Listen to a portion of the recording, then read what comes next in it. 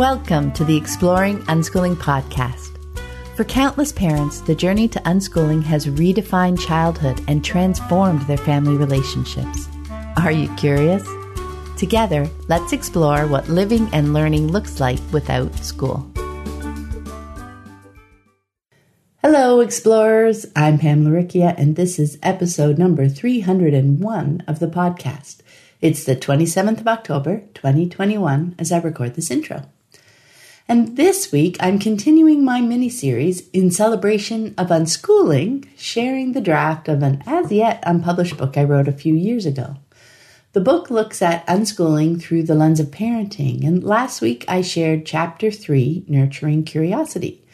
So this week we're diving into Chapter 4, The Joy of Learning. I don't think I've mentioned, but each week I'm sharing highlights of the episode on Instagram. I'm really enjoying creating slides to highlight the story of the chapter. I'm Pamela Riccia there, no spaces, and I'll also put a link in the show notes. I'd love to hear your thoughts about the chapters there, or you can comment on the show notes page. Of course, before we dive in, I want to take a moment to thank everyone who has chosen to support the podcast through Patreon. And a big welcome to new patron, Elena Hinova. Hi, Elena. I deeply appreciate all my patrons. Your generous support pays for the hosting and the transcription and contributes to the time I spend creating new episodes each week. It's instrumental in keeping the podcast archive freely available to anyone who's curious and wants to explore the fascinating world of unschooling. If you'd like to join my community of patrons and scoop up some great rewards along the way, check out the Exploring Unschooling page at patreon.com. That's patreon.com/exploring unschooling. And now let's dive back into the book. Chapter 4, The Joy of Learning. How many children and teens do you know who joyfully go off to school to learn each day? Did you? How often have you heard going to school being described as a child's job? Every day, many adults and children trudge off to work and school, both looking forward to their next vacation.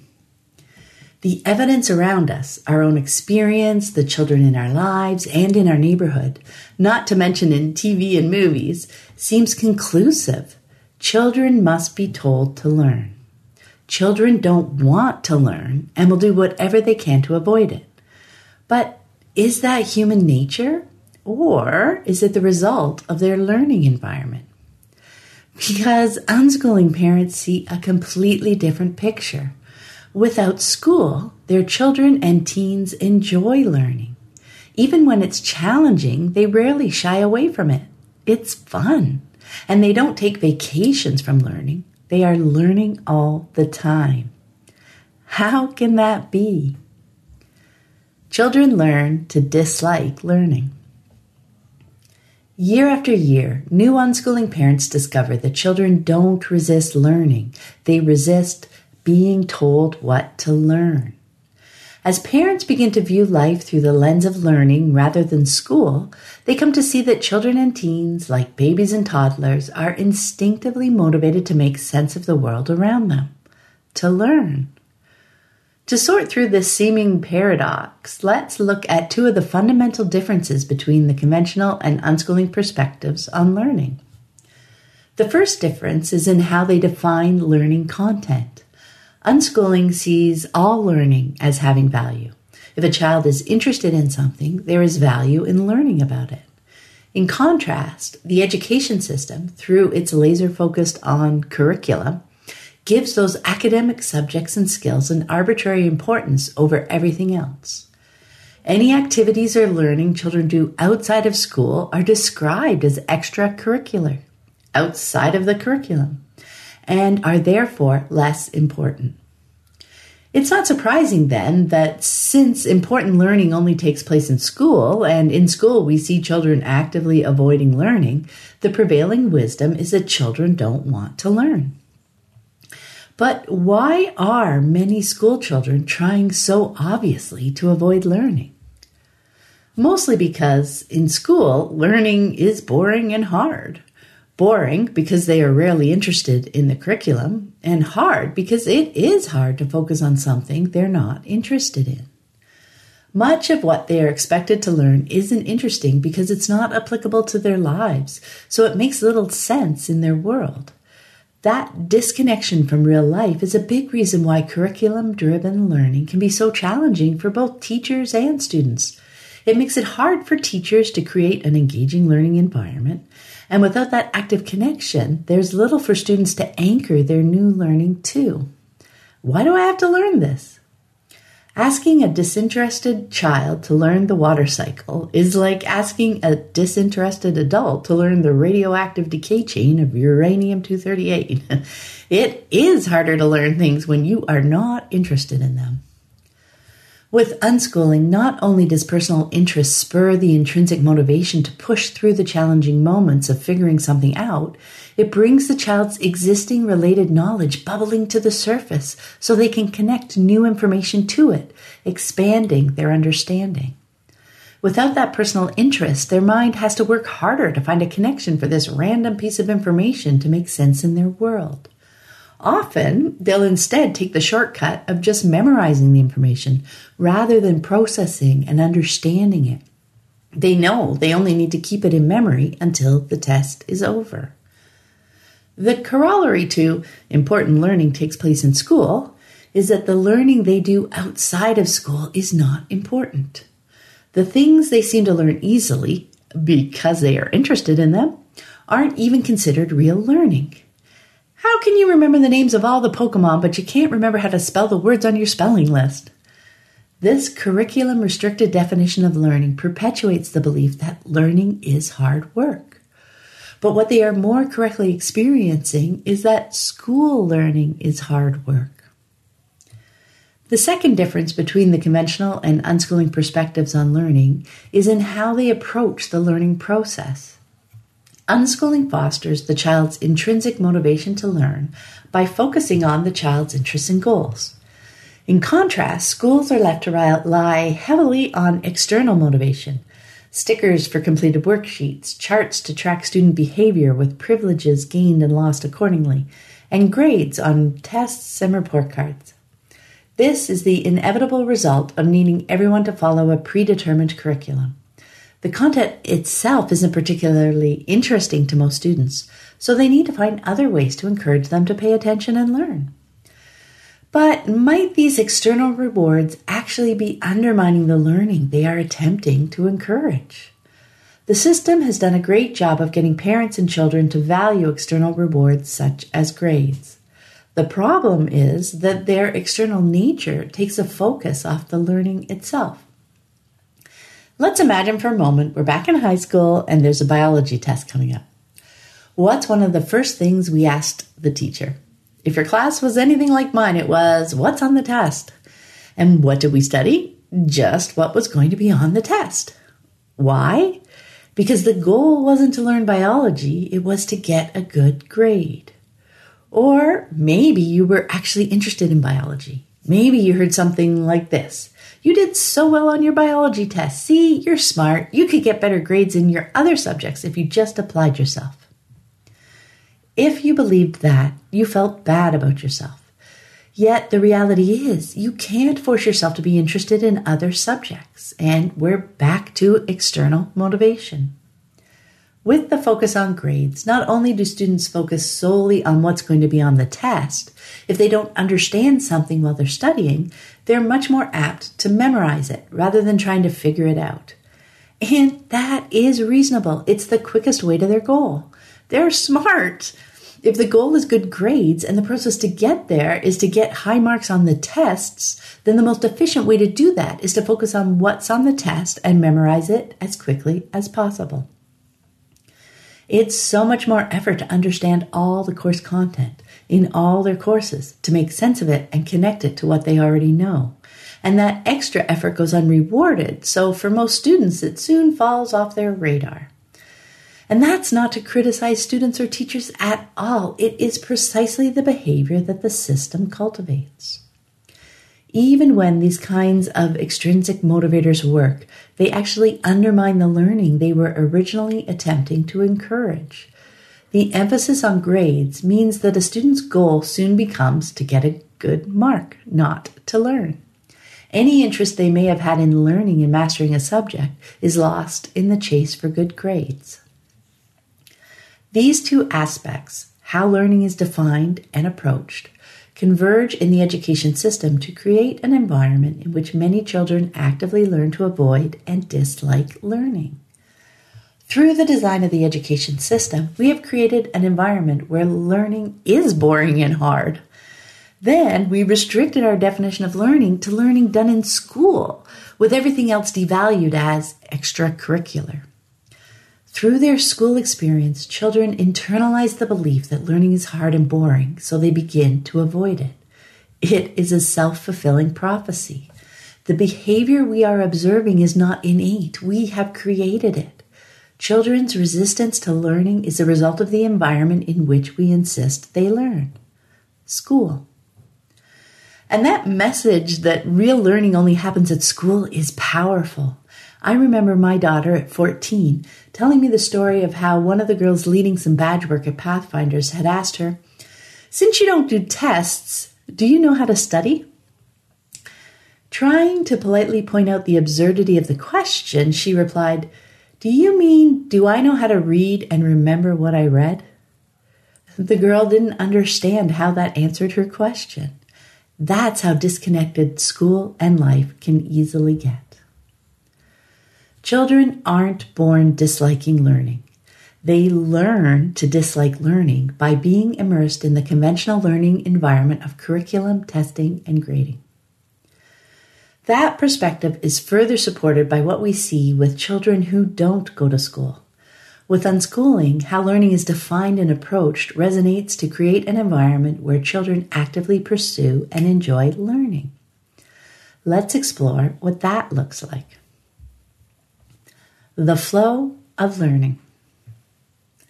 Take a moment to think about your own learning experiences in and out of school. Think about those times when your learning stuck, meaning you understood it and remembered it later, when it made sense and expanded your view of how the world works.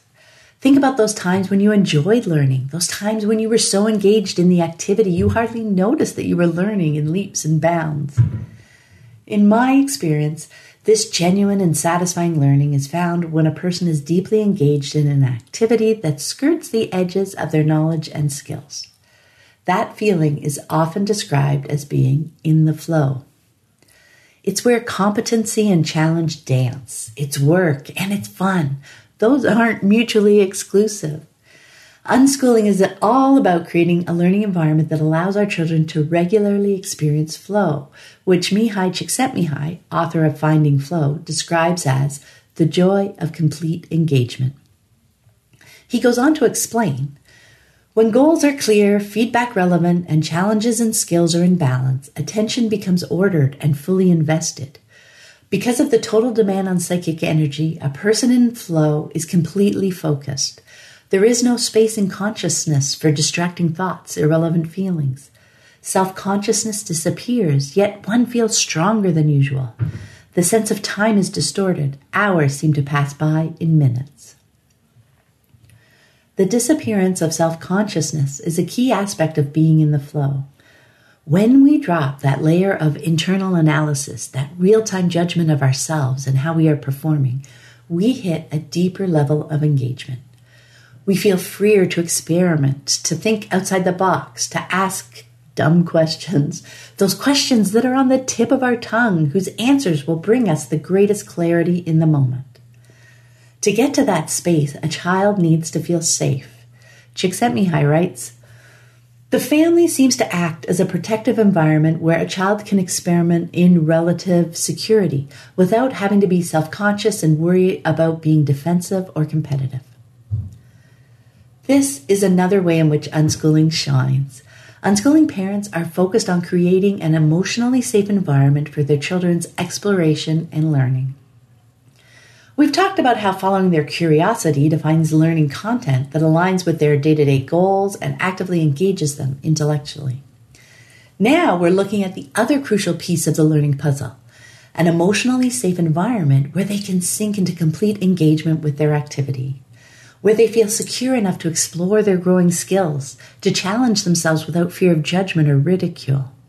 As they try different things, feedback is immediate and incorporated into their next action.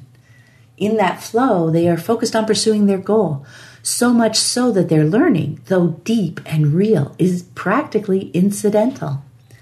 And that's an important point. Learning itself isn't the goal. It's the byproduct of pursuing a real life goal, which meshes well with Kaufman's definition of intelligence as the dynamic interplay of engagement and abilities in pursuit of personal goals that we talked about in the introduction. In Louder Than Words, Todd Henry describes why this personal connection is so important for long-term learning. This is corroborated by research into the science of memory making. People tend to remember important events long after they've passed, but not all events find equal footing. What matters most in forming long-term memories is the personal meaning that we ascribe to the events, and thus how intertwined they are with our sense of identity, desire, and purpose, and not simply what transpires. Regardless of how memorable an event might seem at the time, if there is no personal hook involved to help us assimilate the memory, then we are likely to forget it over time. It's that personal hook of pursuing things that are interesting to them that not only helps unschooling children get into the flow of their activity more often, it also helps them better remember the experience because it is woven together with their personal desires and goals. The deep engagement of flow is especially challenging for a teacher to cultivate in a classroom environment. Not only is it hard to help a child feel safe enough to explore freely in a room full of relative strangers, that sweet spot of almost inescapable learning will be different for each child based on their own unique combination of both their current knowledge and skills and their interests and curiosity. As Csikszentmihalyi describes it, a person's interest and motivation are key for creating a superlative learning environment. He writes, "Usually the more difficult a mental task, the harder it is to concentrate on it. But when a person likes what he does and is motivated to do it, focusing the mind becomes effortless even when the objective difficulties are great." In essence, the freedom to choose their activity is key for creating flow. The intrinsic motivation key to staying engaged with an activity even when things become challenging. Think about your own learning. Has that been your experience? In those situations where you experienced flow, where you were deeply engaged in an activity and learning seemed almost effortless, did you choose the activity? Were you interested in it? That's been my experience. Concentration and focus, and hence learning, is definitely more difficult when I'm not interested in the topic at hand. Freedom of choice is so important to creating an effective learning environment, yet it plays a minimal role in the compulsory school system. Free to choose how they spend their time, unschooling children actively pursue their interests and goals. In other words, they play. They learn both how to gather the information they want and how to process that information and incorporate it into their growing knowledge base. Do they prefer reading? Books, websites, forums, magazines, listening to audiobooks or podcasts, watching videos, hands-on tinkering to figure out how things work, engaging with others who share similar interests. They gain a lot of experience through exploring the myriad of ways there are to learn. Over the years, they become experienced with critical thinking and making choices as they figure out how the more effective ways to pursue their interests. They gain experience with exploring their goals and brainstorming different ways to achieve them, understanding their likes and dislikes and competencies so they can choose learning environments that better mesh with their strengths, adjusting their path in response to new information or obstacles, and quitting things when their goals or circumstances change, which is an integral part of the learning process, not a character flaw. As they get older, their goals get correspondingly larger and longer term. They figure out when to push themselves and when to be patient. They explore ways to respond to disappointment. They don't internalize the message that learning is hard. They come to intimately understand how they learn most effectively and seek out those environments. That's very different from the school system's insistence that children change to fit into their learning process. Children whose most effective learning process differs from that of the classroom are definitely at a disadvantage and are often left feeling unintelligent. The child is blamed, not the system. As a result, they feel inferior, yet they are left to rely on that same teacher-student classroom paradigm into adulthood, no matter how ineffective it is for them, because that's all they know. Understanding how to learn gives unschoolers real control over their lives. As adults, when they want to learn something new, they jump in and get started, rather than waiting for the next continuing education course to start. They immerse themselves in new information in whatever formats they prefer. They find mentors, discovering where people with the knowledge and experience they are interested in gather, either online or in person, or both. Even when they choose a classroom setting, they don't hand control or judgment of their learning over to the teacher. Marks aren't the goal. The learning is. And they pursue it with determination, moving closer to their goals and expanding their understanding of the world. As for testing, we don't have a family of 30 children and a boss to whom we have to prove we are doing our job. We are actively involved in our children's lives, and we see them using their new knowledge and skills. We see them coming up with ideas, testing them out, and tweaking them until they have a solid grasp of how things work. Invariably, at some point, they'll say or do something and we'll be surprised and ask them where they learned that. And over time, we'll look back and see how their knowledge and skills have grown, their activities morphed, and we'll see the threads that weave through them all. We will more deeply understand our children.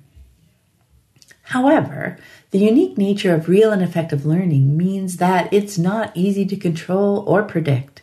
And this lies at the root of one of the biggest challenges for unschooling parents, giving learning the time and space it needs to proceed at the child's pace. We understand the value of the learner being in control of their learning, but sometimes that can get scary. How do we deal with the fear that occasionally crops up, especially when things seem to be moving slowly? The importance of patience. In school, one of the big challenges that teachers face is that there is really only one pace at which they can move their class, the one defined by the curriculum they have to cover in the days allotted to them by the school calendar. Unfortunately, that average speed will only mesh with a handful of students at any given time. And not only that, the students in that handful will vary according to subject. So more often than not, when you look at things from the perspective of each individual student, the pace of the class is either too fast or too slow. In reality, learning is messy. Sometimes it happens quickly, learning connections flowing like falling dominoes, one after another. Other times, perseverance is the name of the game, as some challenge thwarts their progress. Sometimes there's a lot of talking, questions and answers and theories. Other times, intense concentration demands silence. Teachers can teach and teach until the bell rings, but if the child isn't making the connection, they aren't learning. But outside the classroom, if our child is diving deep and fast into something, we can support them. If they are feeling stumped and frustrated by a challenge, we can support them. No matter the circumstances, children who are free to learn at their own pace, in their own style, actively learn. But still, we can find ourselves out of step with our children. Over the years, I discovered that challenging moments went more smoothly when I was able to find the patience to allow my child's learning to unfold at their pace, even when it's messy or inconvenient or slower than I expected. Patience when the kitchen table is taken up by the Monopoly board and your children have vowed that this will be their longest game ever. Patience when your family is enjoying a crisp fall walk in the park and your youngest is stopping to examine each fallen leaf on the path. Patience when you are waiting to go home and your teen is deeply engaged in conversation with their friends.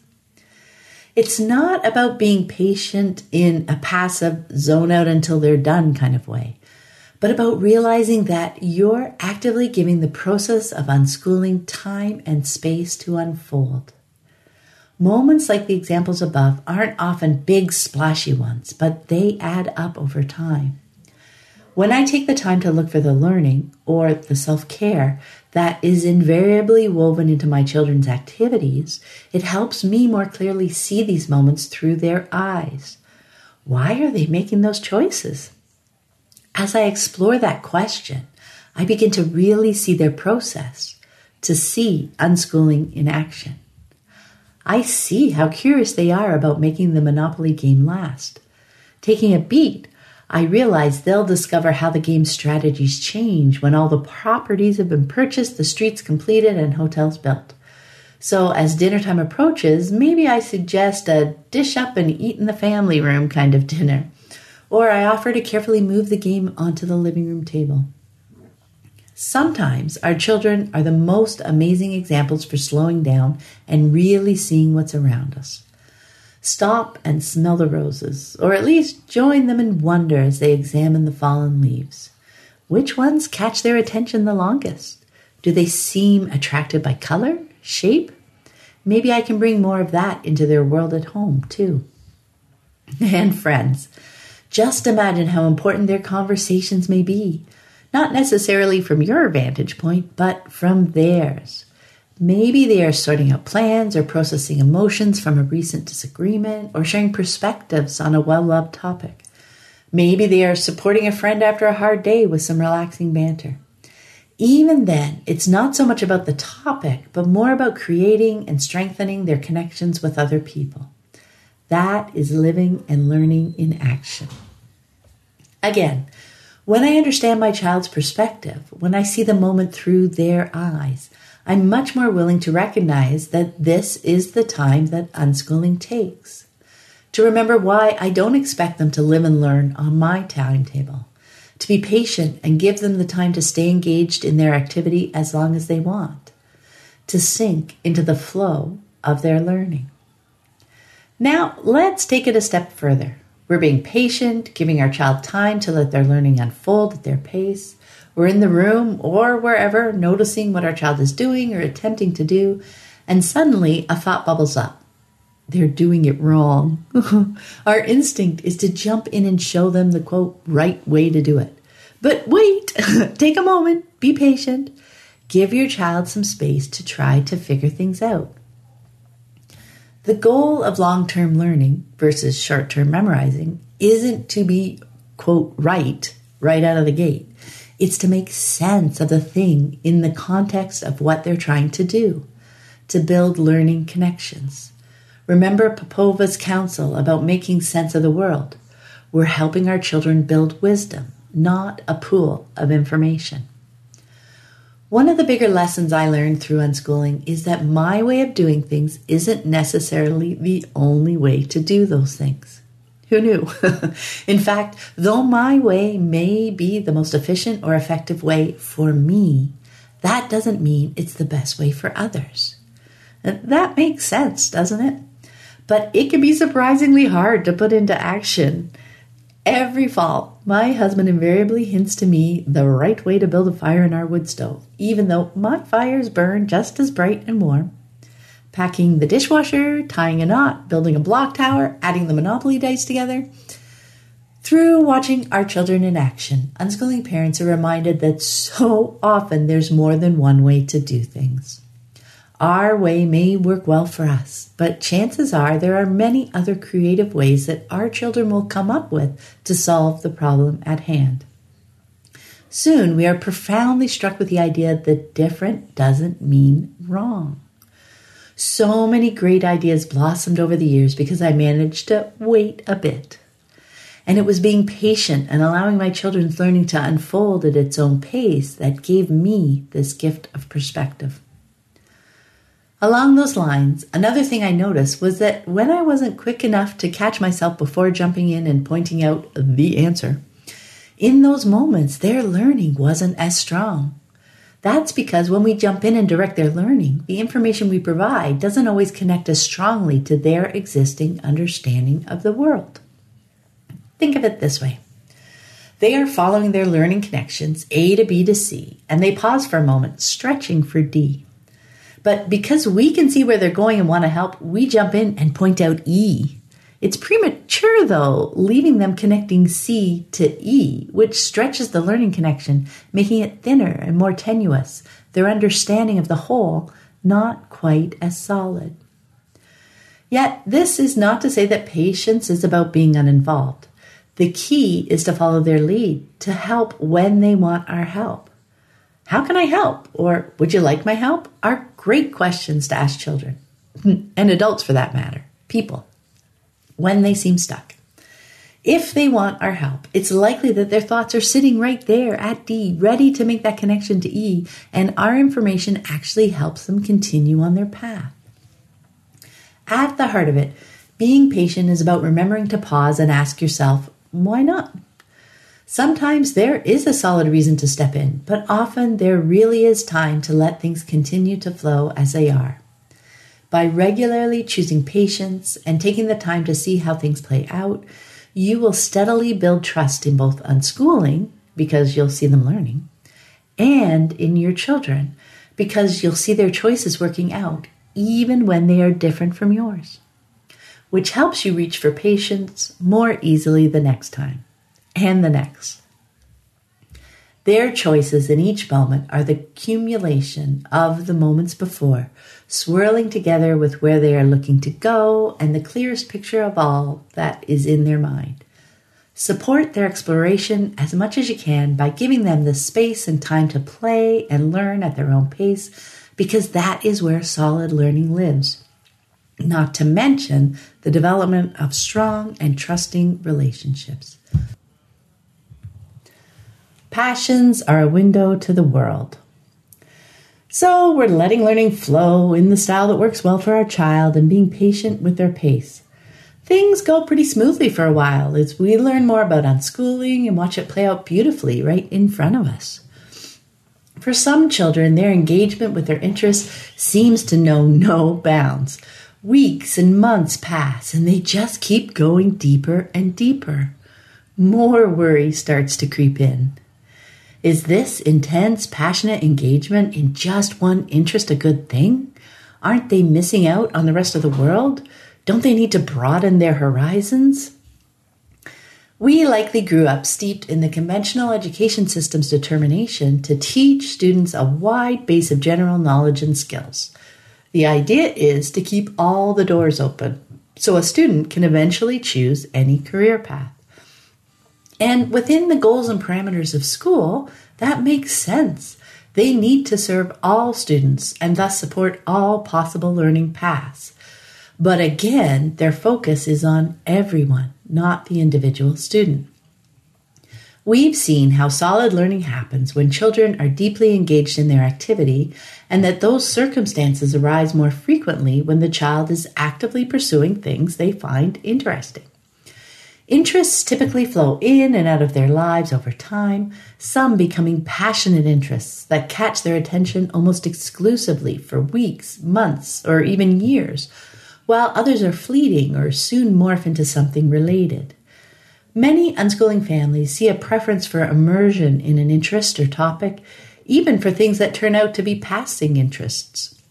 A few hours or days being enough to satisfy their curiosity before moving on. But for the parents of children whose intrinsic motivation drives them to focus on one particular topic for an extended period of time, it can become uncomfortable. They start to worry that their child is missing out, that they won't learn other important things. And when we're anxious, much of the fear-based conventional rhetoric bubbles up in our minds because it's been ingrained so deeply. Yet, in my experience, a passion does not narrow a child's learning.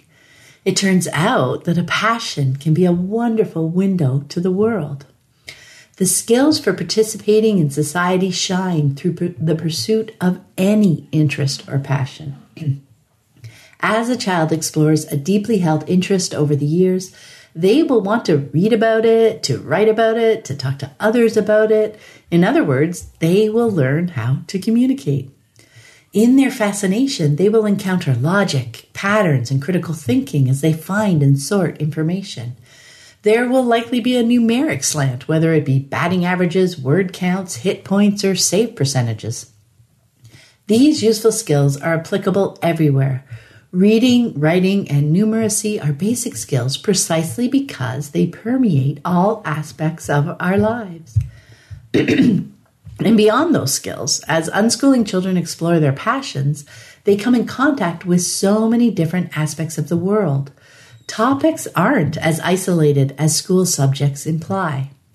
Areas of interest will have a history, a geographical spread, a scientific angle, and, especially for those passionately involved, a philosophical bent. Imagined graphically, the knowledge we've built as humans resembles an interconnected web much more than the railroad track of grades 1 through 12.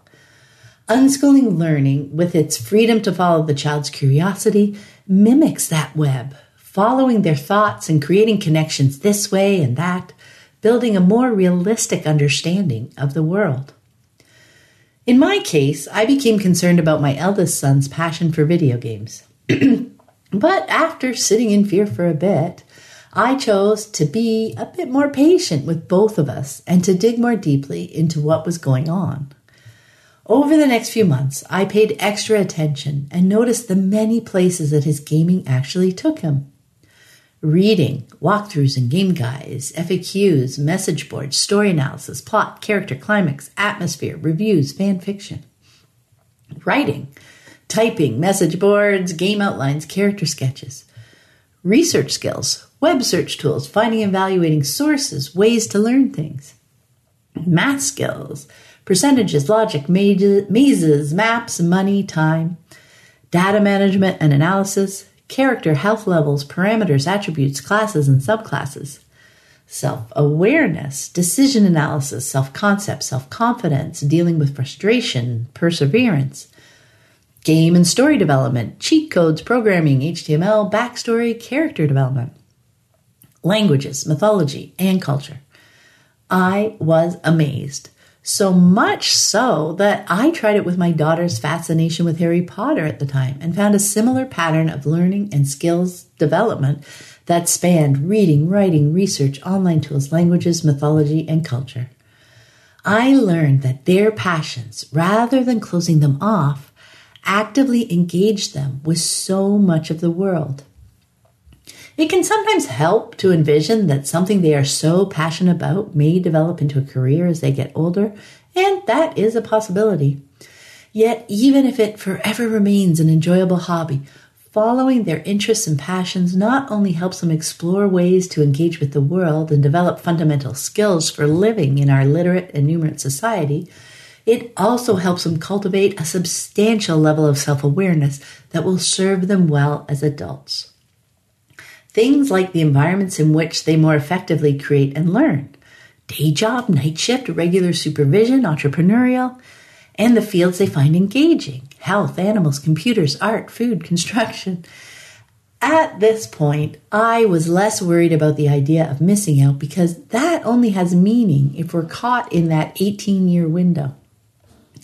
With our lifelong perspective, our children can do and learn things at any time they choose. Just because it may take me longer to get a black belt when I'm older because my body is less flexible and strong doesn't mean it's not worth that extra effort now that it's something I'm interested in, or learning an instrument, or a language. When children choose what they do with their time, it's never time wasted. Unschooled children haven't missed out. They know different things than their schooled peers, not less. Another interesting aspect of passionate interests is the idea that each person has a passion that they are born with and that they need to discover and cultivate so that they can have a happy life. Find your life's passion is a common battle cry in self-help circles. I prefer to think of it as find something you are passionate about. I don't see interests and passions as something already inside a person. Rather, I think there's a base of personality and character traits that lend themselves to developing certain interests, passions, and careers. Like a night owl who thrives on adrenaline being more suited to a career as an ER doctor. But I don't think there are one or two passions buried in a person's DNA waiting to be unearthed. I also don't think having a talent for something makes you obligated to be passionate about it. Those are two separate things, though of course they can go hand in hand. A passion isn't so much discovered as it is developed. You find something interesting and you try it out. You gain some experience. You find you like it and want to do it more. You gain more experience. At some point, as you cycle deeper and deeper, you notice you've become passionately interested in it. Does it sustain? Maybe, maybe not. When I was growing up, my passion was ballet, many hours a week for at least a dozen years. Then I threw myself into university life. Then, during my paid work career, my passion was all about understanding the business systems of running a nuclear power plant, which eventually narrowed even further into analyzing data to give solid information for decision making. I really enjoyed it. Then my passion was parenting.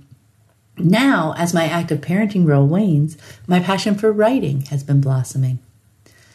There are common threads that run through all these passions, which is the premise of Pamela Slim's book, Body of Work, Finding the Thread That Ties Your Story Together.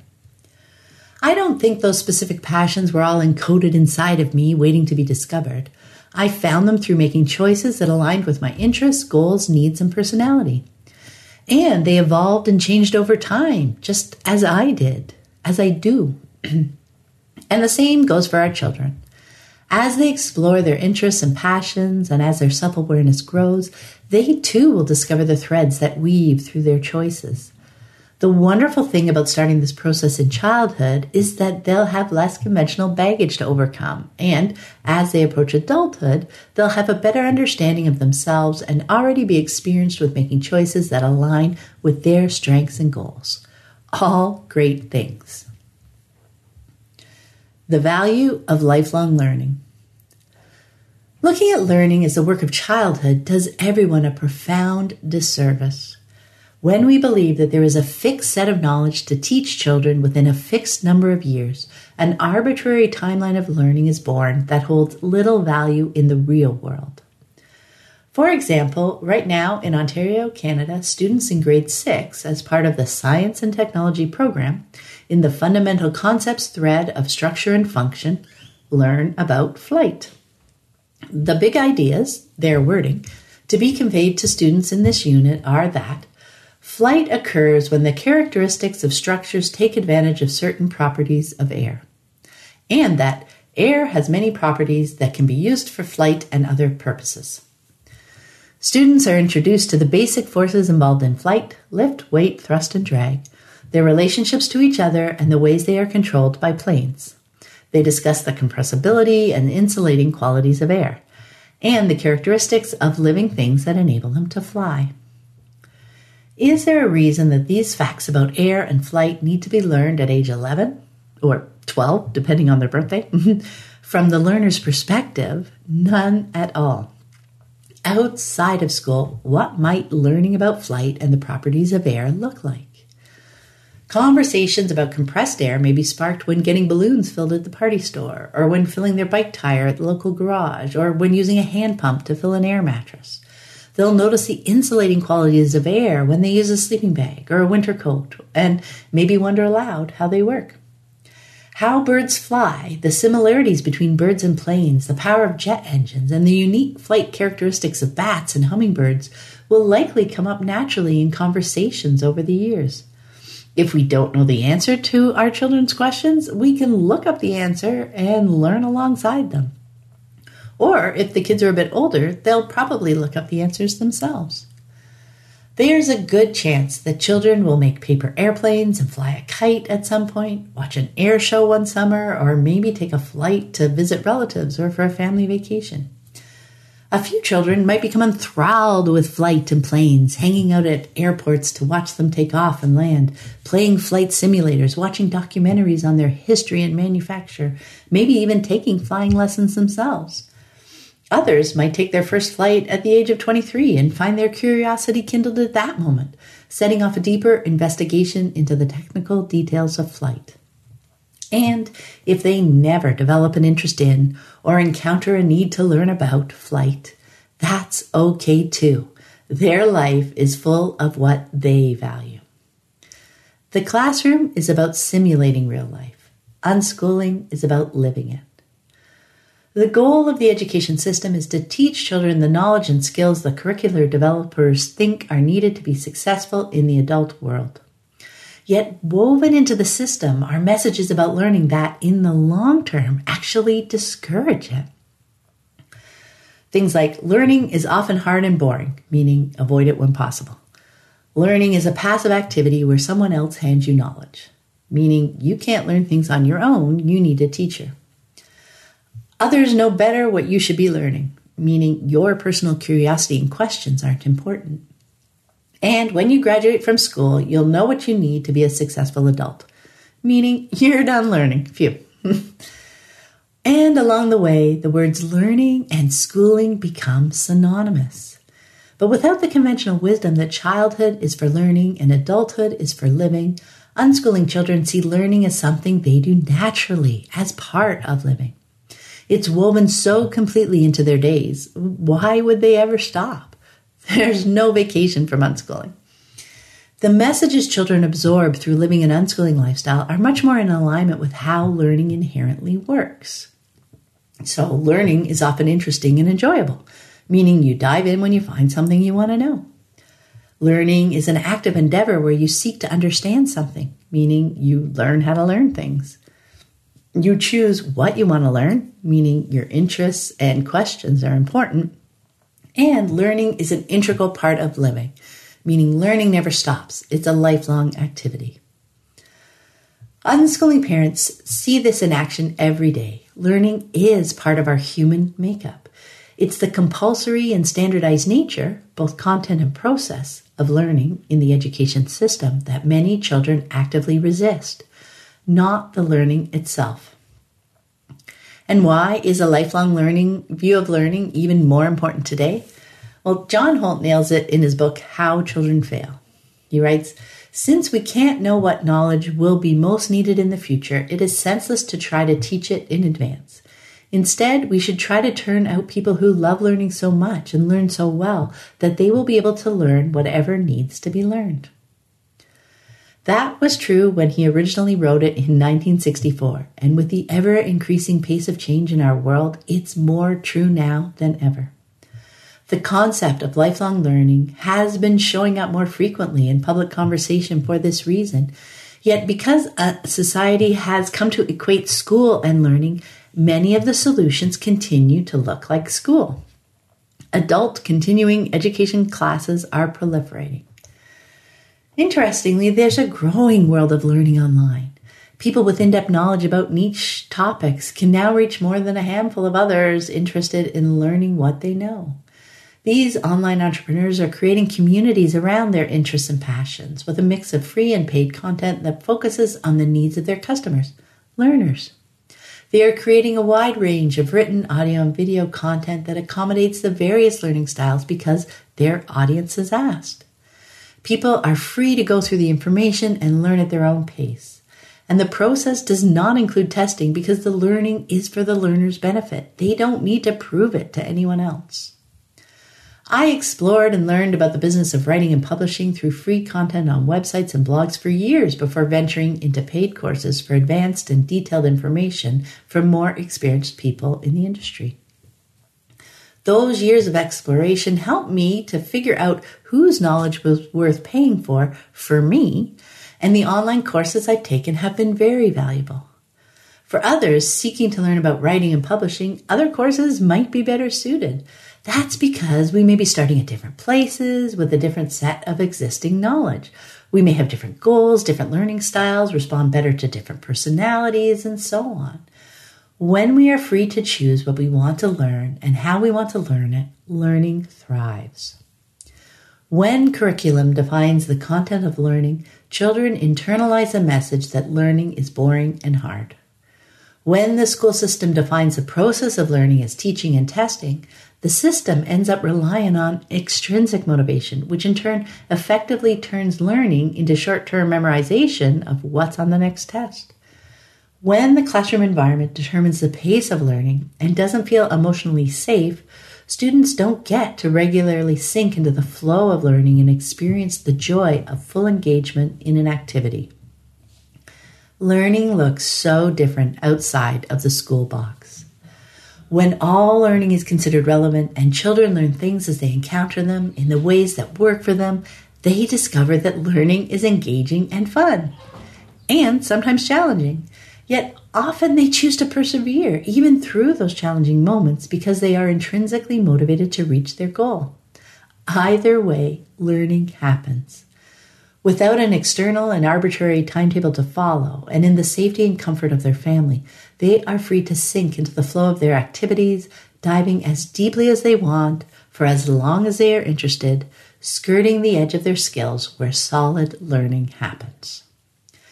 Even though it defies much of the conventional wisdom about children and learning, so many unschooling parents have discovered that children experience the joy of learning when they are free to learn, with the full and loving support of their parents.